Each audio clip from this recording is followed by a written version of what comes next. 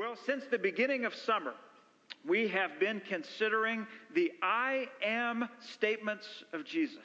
And it helps us get to know his identity and get to see his works, and maybe a way that is fresh for us, something that may be a reminder to some of us. We've looked at him as him making the statement, I am the bread of life. I am the light of the world.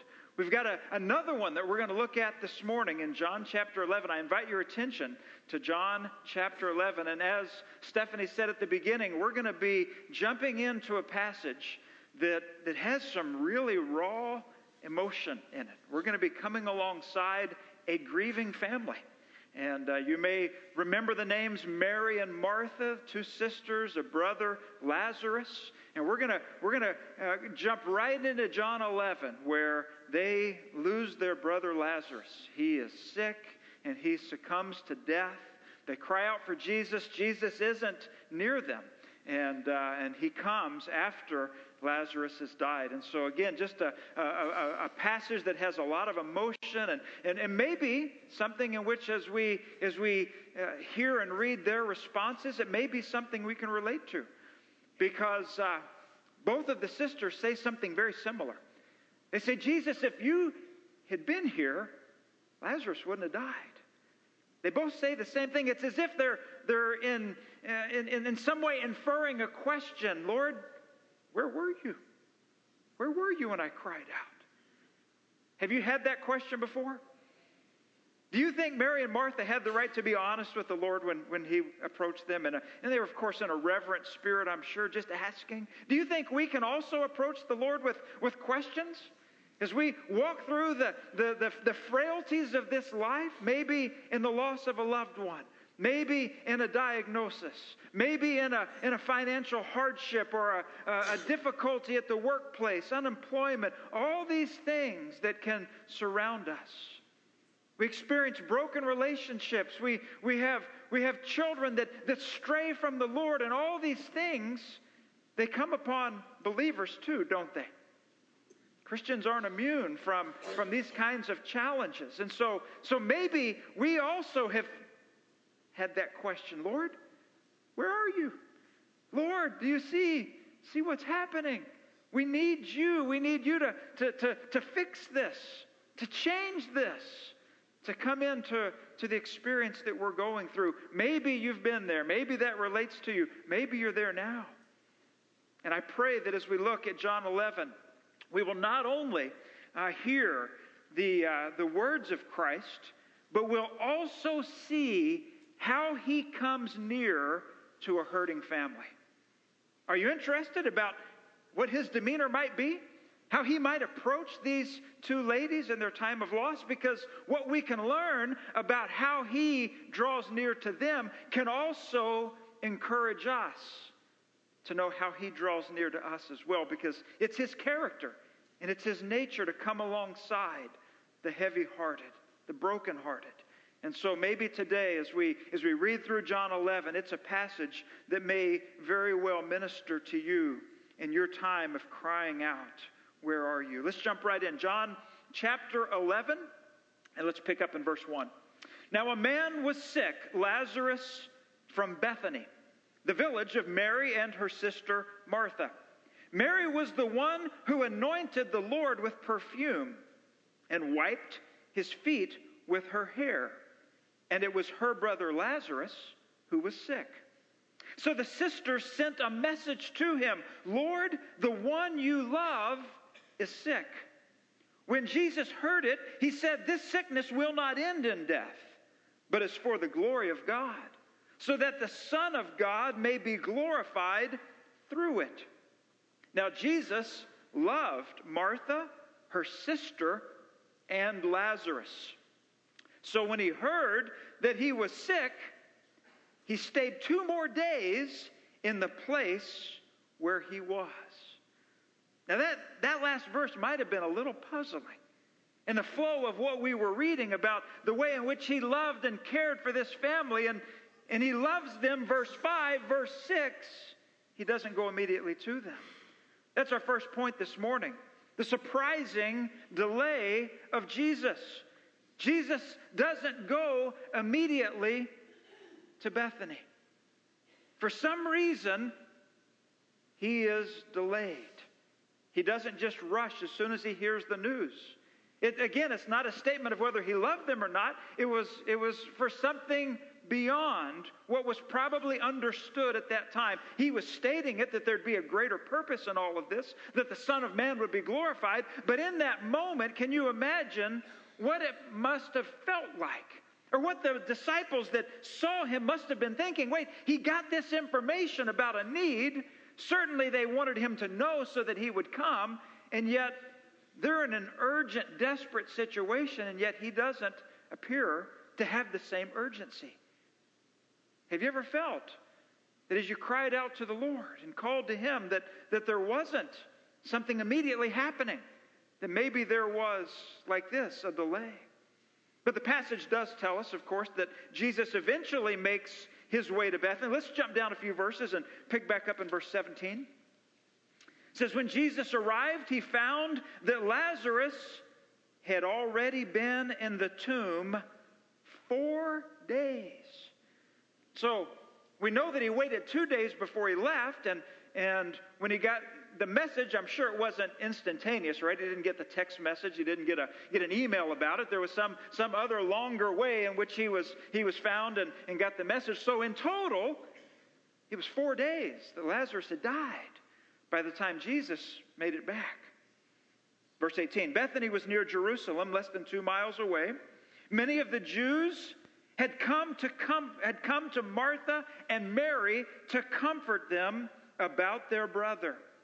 As soon as Martha heard that Jesus was coming, she went to meet him.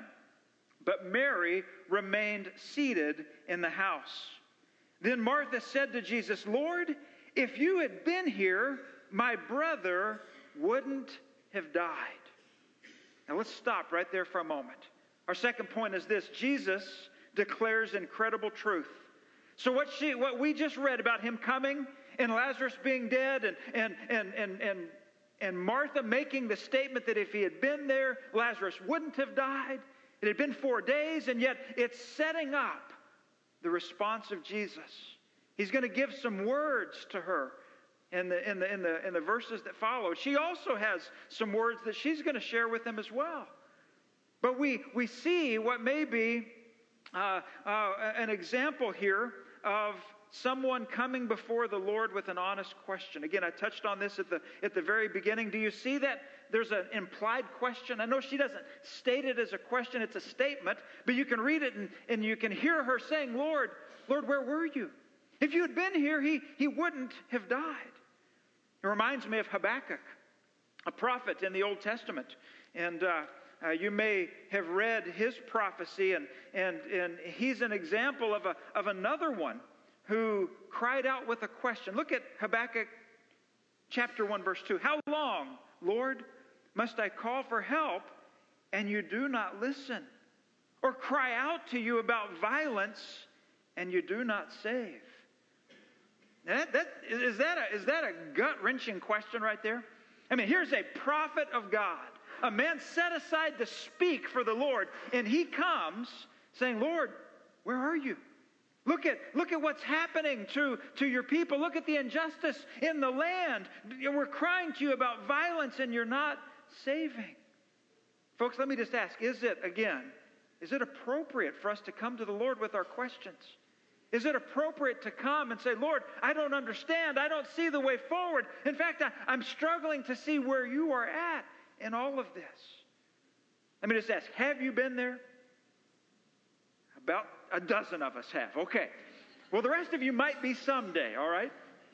Well, what I'm trying to get at here is that when we are in that kind of a situation, there are really a couple of different ways we can respond.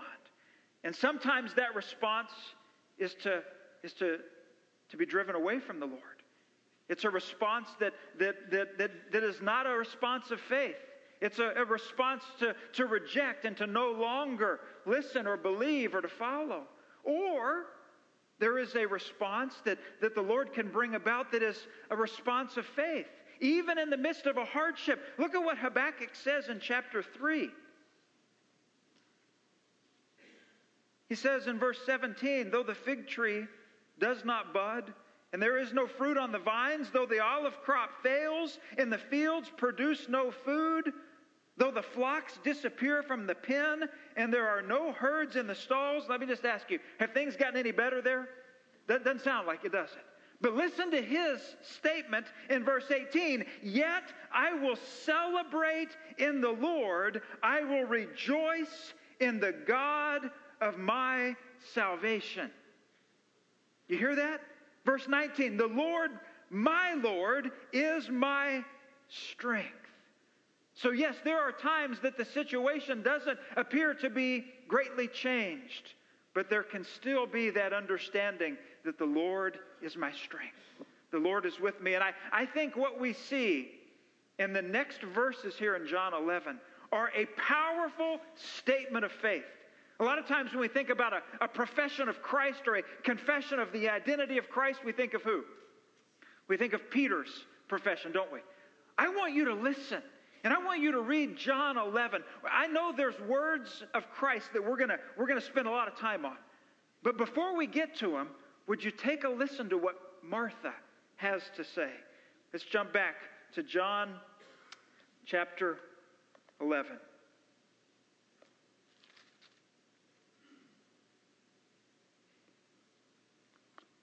Let's continue reading.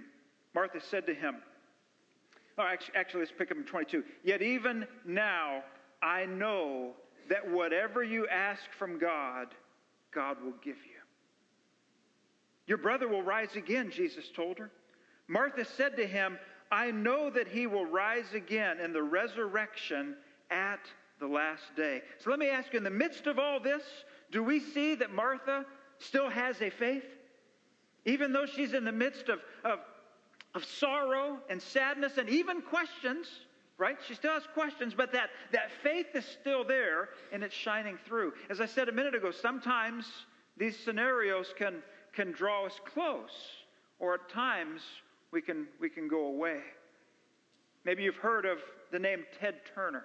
He's probably the father of cable television, founder of CNN and other cable channels, I'm sure.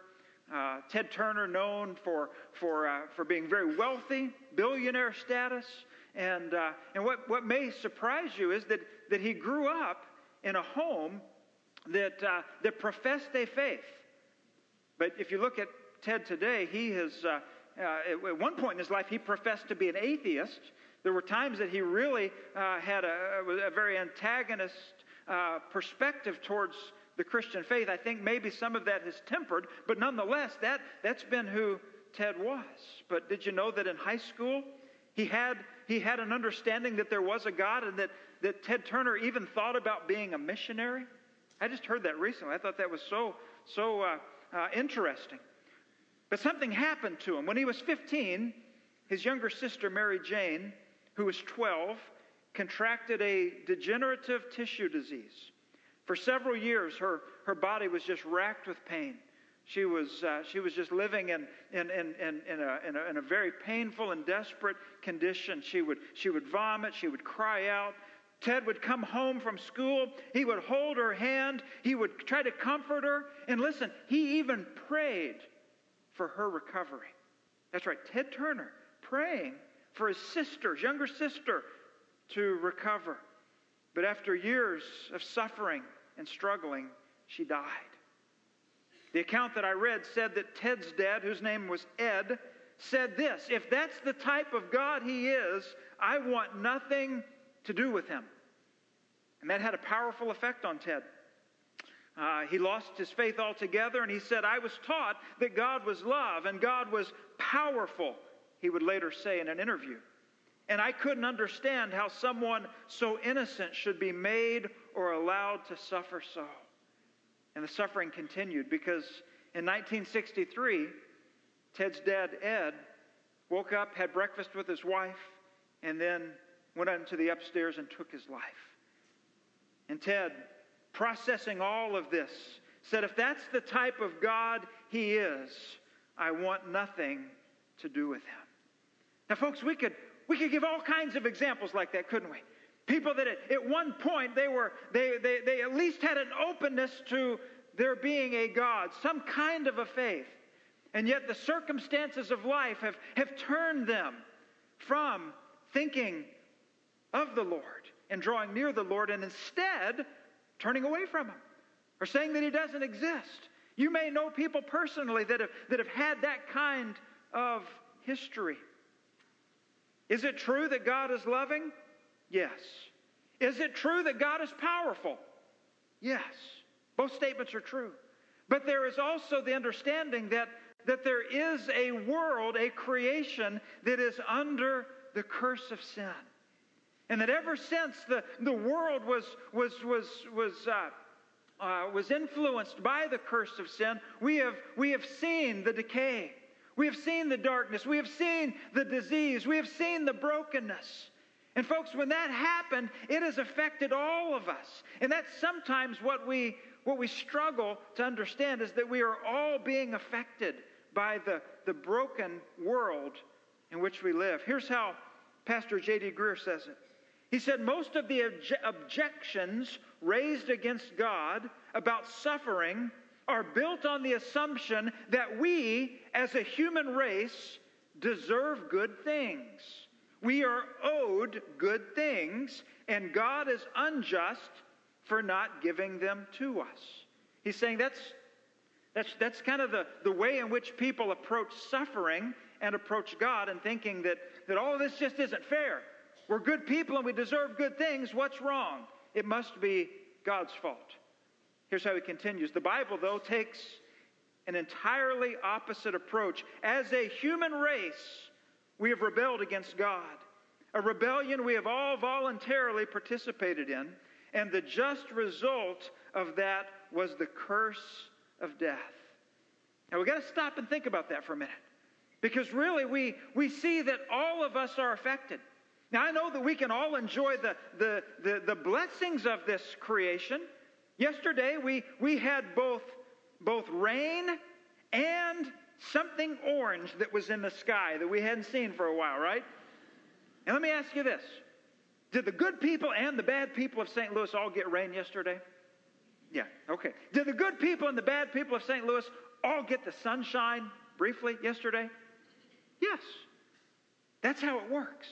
We live in a creation that still has some blessing of God, and all people get to experience that blessing to a degree, but we also live in a world that's been marred by the fall. It's not what it was created to be. And all of us, even Christ followers, we will feel the weight of that brokenness. And we will see it in sickness and in disease. We will experience it in the loss of a loved one and death. We will see it in the brokenness of relationships. And all of these things we still experience because it's a result of the fall. We must understand that all people experience both God's provision, but also all people are affected by the curse of sin upon the earth. Now, having said all that, we know that there is a day coming, don't we? When the curse will be reversed. We know that there will be a day when the curse of sin and its grip will no longer have any hold upon us. There will be a day where there is no more sickness or death, based upon the finished work of Jesus Christ. But we're like those people in Exodus that have escaped slavery. They've been rescued from that, and yet they still haven't arrived where? The promised land, right? And so there they are. They're in between. That's where we are. We're there. And we know what's ahead, but we also know that we're still suffering to a degree from what has taken place here. So people respond differently. Some are like Ted Turner and his father, and they reject. But some are like Habakkuk, and I would add Martha to that list. Let's continue reading about Martha. She has more to say.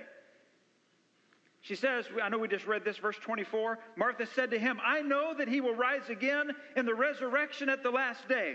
Jesus said to her, I am the resurrection and the life. The one who believes in me, even if he dies, will live. Everyone who lives and believes in me will never die. And then he asks a question. Don't miss this. The end of verse 26. Do you believe this? Do you believe this? Martha, do you believe this? Habakkuk, do you believe this? Ted, do you believe this? What does she say? Verse 27. Yes. Yes, Lord, she told him, I believe you are the Messiah, the Son of God who comes into the world. There's the proclamation. There is a proclamation, a confession of faith, probably coming from a face that is stained with tears. And yet, is she faith? Is she still demonstrating faith? Absolutely. Strong, strong words. Strong words. Now again, before we look at the words of Jesus, just pause and see this example of a woman of faith even in the midst of difficulty. Here we also find the words of Jesus. He makes a divine declaration. He says, I am, this is the statement, right? We've been looking at these all summer. I am the resurrection and the life. Now, this is a powerful statement. It's actually a divine declaration. And his words here are a really big deal. Why? Because we're talking about life and death. And he has something to say about how he relates to this. He isn't saying, I know about the resurrection, or I have access to a divine power that can raise people from the dead. He says, I am the resurrection. I am the power that gives life to everything. I am the source of all life.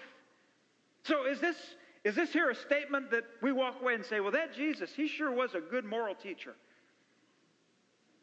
Or is this a statement where we say, that Jesus, he claimed to be God? Because if you continue reading John 11, the folks that were hearing him in that day, they got it. John 11 is known as the hinge.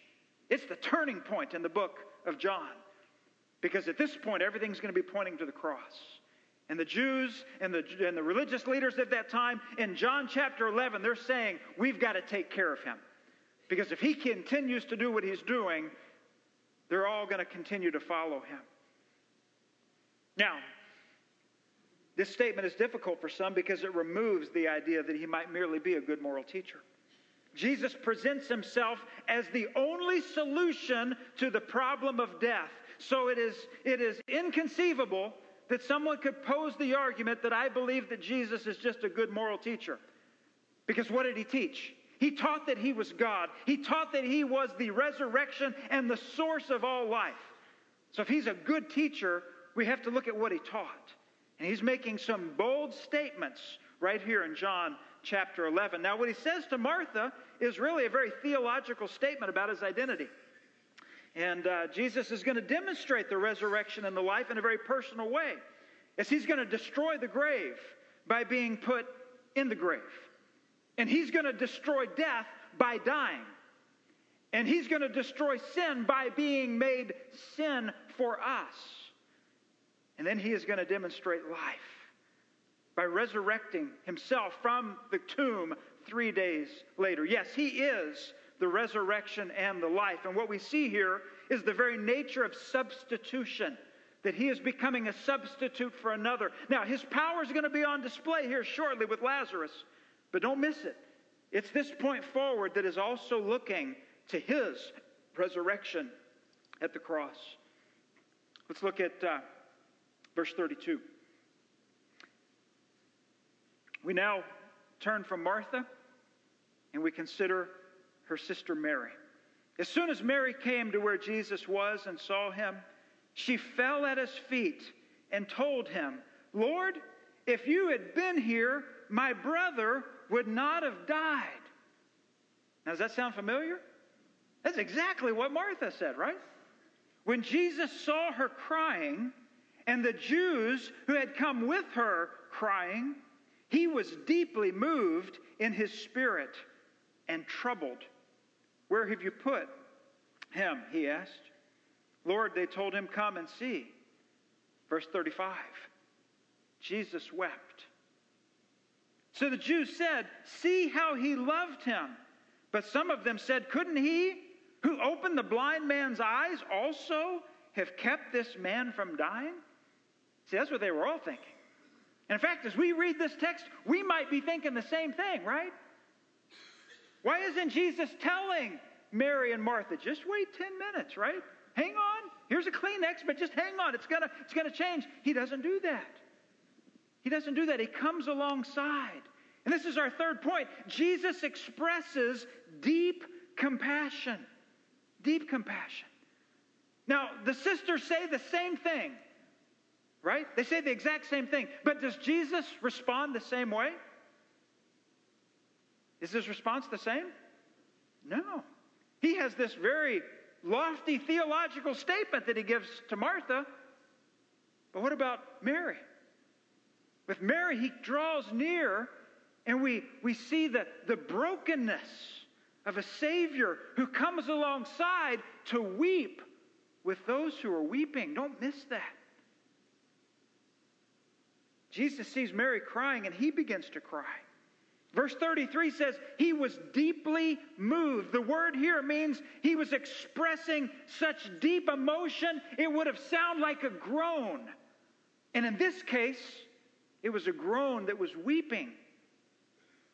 He's feeling himself the suffering and the sorrow of this family, and he enters into it. So here's a principle to remember.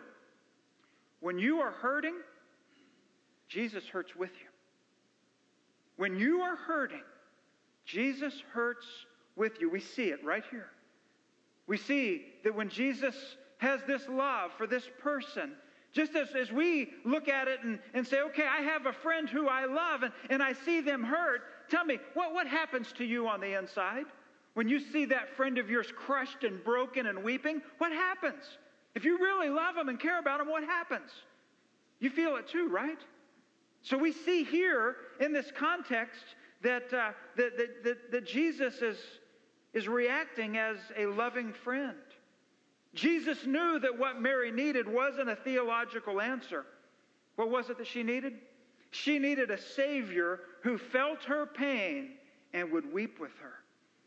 And folks, let me just add, many times when we are coming alongside a friend who is grieving, hurting, broken in different circumstances, sometimes what they're really needing, in some cases, isn't the answer. It's not the right worded statement.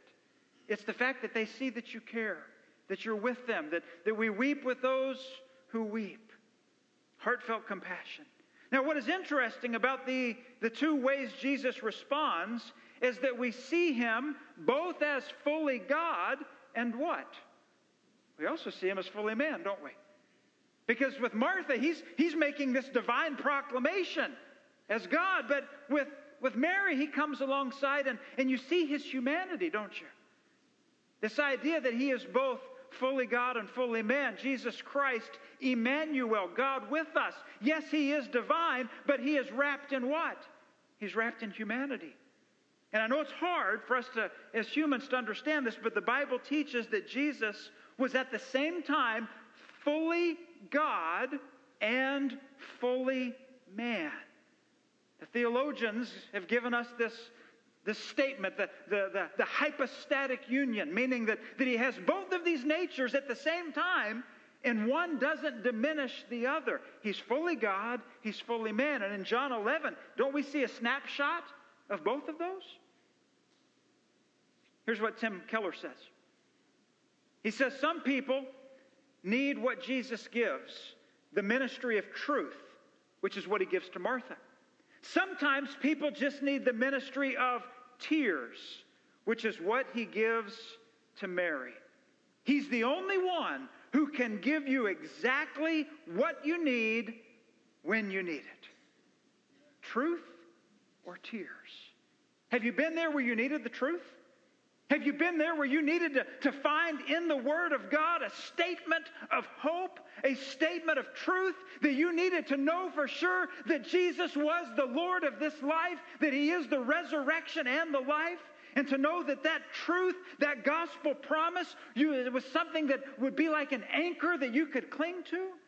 Can I ask you, church family, have you been there? And have you also been there where you needed that shepherd that the Bible says is like one called alongside to help. To know that you have a Savior who himself has suffered and can in some way relate to your suffering. Church family, have you been there too? Where you needed to know this is a God who understands. Listen to how the author of Hebrews describes it.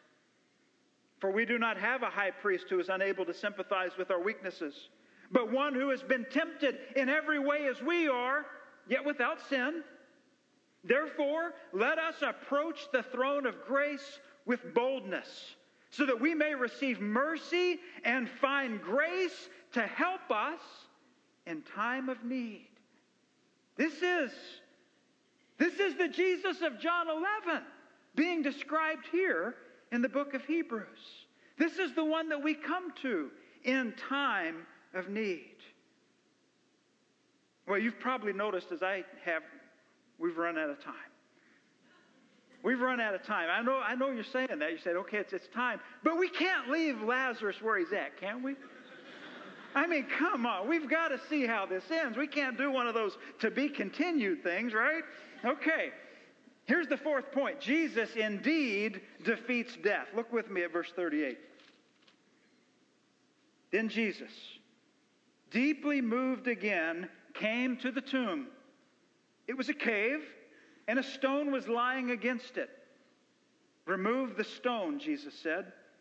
Martha, the dead man's sister, told him, Lord, there is already a stench because he has been dead 4 days. Jesus said to her, didn't I tell you that if you believed, you would see the glory of God? So they removed the stone. Then Jesus raised his eyes and said, Father, I thank you that you heard me. I know that you always hear me, but because of the crowd standing here, I said this, so that they may believe you sent me. After he said this, he shouted with a loud voice, Lazarus, come out. The dead man came out bound hand and foot with the linen strips and with his face wrapped in a cloth. Jesus said to them, unwrap him and let him go. Now, folks, can you imagine the scene? Can you imagine what was happening with this crowd of people surrounding this tomb? Lazarus, come out. Again, look at verse 38. Jesus is described as being deeply moved. Again, what did I say earlier about this phrase? It is something that describes strong emotion. It's used to describe a sound, a groan. And in the other case, it was a groan of weeping, of sympathy. But not this time. This time, this roar of strong emotion is used to describe one who is about to be victorious. Here is how John Calvin explained it. He says, this word indicates Jesus is about to enter the ring like a wrestler preparing for a contest with a hated foe. The violent tyranny of death, which he came to overcome, now stands before his eyes. Folks, don't miss this. Jesus is approaching this tomb, and his eyes are fixed with strong emotion against that very enemy that is a result of the curse. And he's coming face to face. His anger is not with Mary or Martha or Lazarus or anyone else there. His anger is fixed solely upon death itself. Here's how B.B. Warfield, theologian of the early 1900s, he describes the scene this way. He says, Jesus advances to the tomb not weak and sniveling, but as a champion preparing for conflict. John uncovers the heart of Jesus as he wins our salvation, not in cold unconcern, but with fiery wrath against our enemy. What comes to mind? What comes to mind? Cue the music, right? Cue the music. Here he is coming face to face with the tomb. It's Jesus versus the death. And he is coming to do what? To be victorious. Now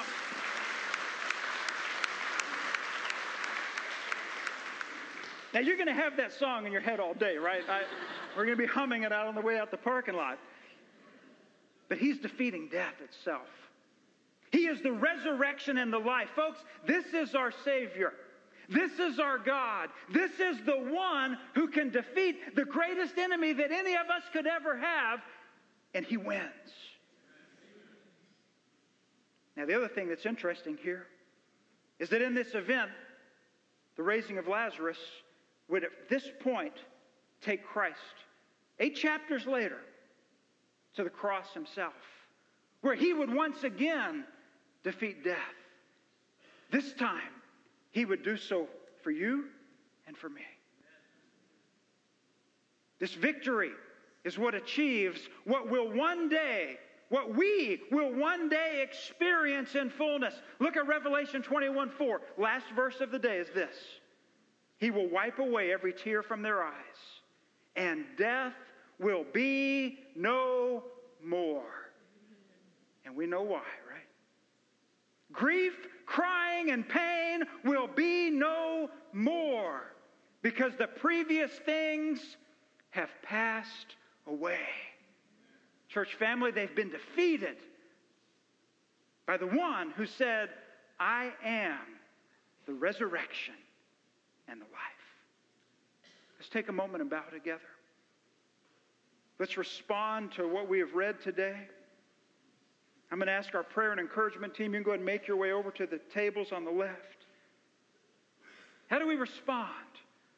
Maybe for some of us it's the idea that we have the question, where are you, Lord, on our mind today? Maybe we think he's been delayed in responding.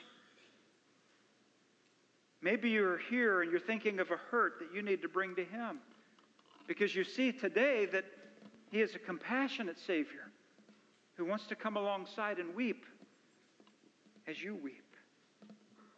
Do you need his compassion? Or maybe today you need his truth. And you need to know that he is the life. He is the Savior. He is the one that you can put your trust in. If you have any questions about what that means, here's the invitation. The invitation is to come to Christ. Let him be the one that takes your life from where it is and cares for you as only he can, both in this life and preparing you for what's ahead. You might have a question about that. We have a team, a prayer and encouragement team over on the left side. And during this next song, or when the song's over, I invite you just to drop by and see them. Maybe you want to know what it means to have salvation in Christ. You want to know for sure. You want to run to him, not away from him. And maybe you've been running away for a long, long time. And today is your invitation to come to him. Or maybe the burden you're carrying is one that you just need to share with a brother. Share with a sister. Let them pray over you and with you.